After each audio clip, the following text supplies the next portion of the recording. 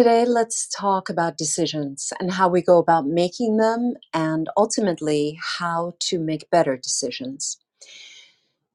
Albert Camus famously said, "Our life is the sum of our choices."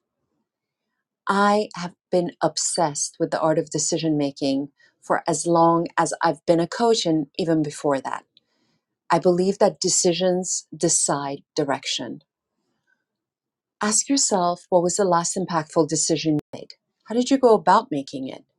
Do you want to make better decisions? As a coach for high performing and driven individuals, I often help my clients sharpen their decision making abilities.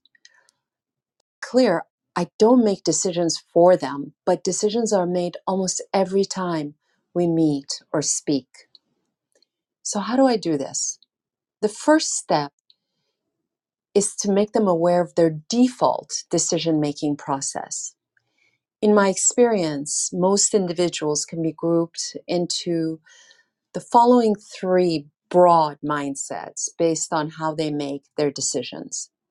The first group I'll call hummingbirds. Hummingbirds enjoy picking and mixing idea approaches from all different disciplines. These are the people who use mental models, gleaned from psychology, from philosophy and history, and etc., to make their decisions. They believe that this way of decision making is the common sense way. This also happens to be my default decision making process because it comes to me most naturally. It's only now, though, after a decade of coaching professionally, that I understand that there are at least two other processes that very intelligent and worldly people have.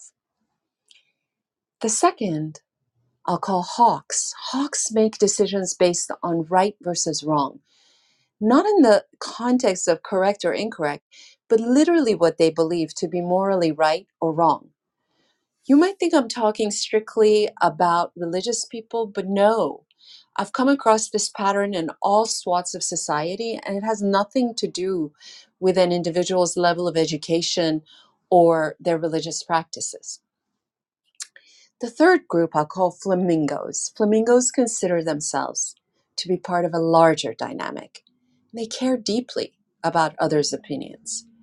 Their decision-making process is driven by the question, what will blank think or do? Fill in the blank with what will my mother, my church, my best friend, and really any other person or group they have a sense of belonging to. Contrary to how they may appear, flamingos are not weak-minded or indecisive. They're often the folks who form the backbones of social structures.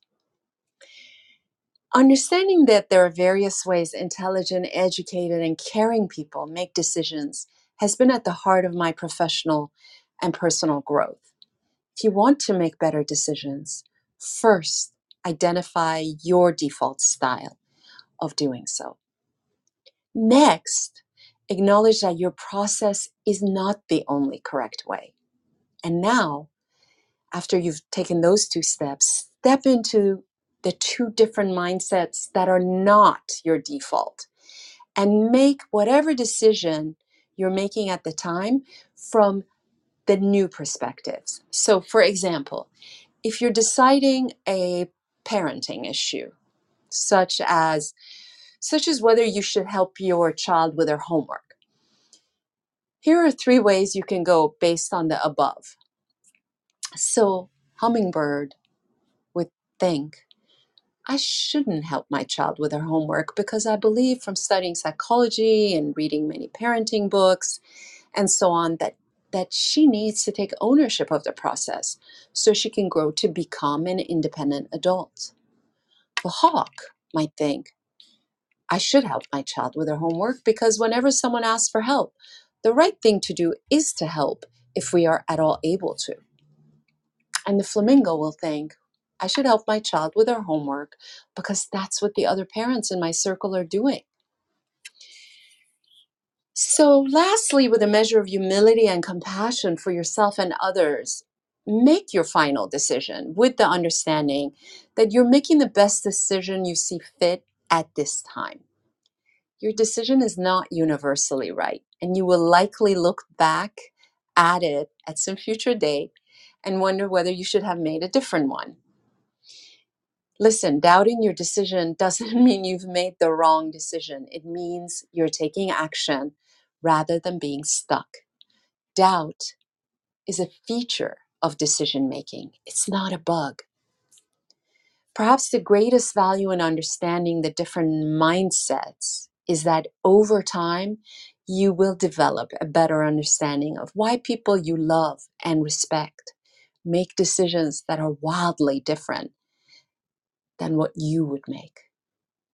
Deeper understanding always leads to more compassion, which is a precondition to creating more fulfilling relationships.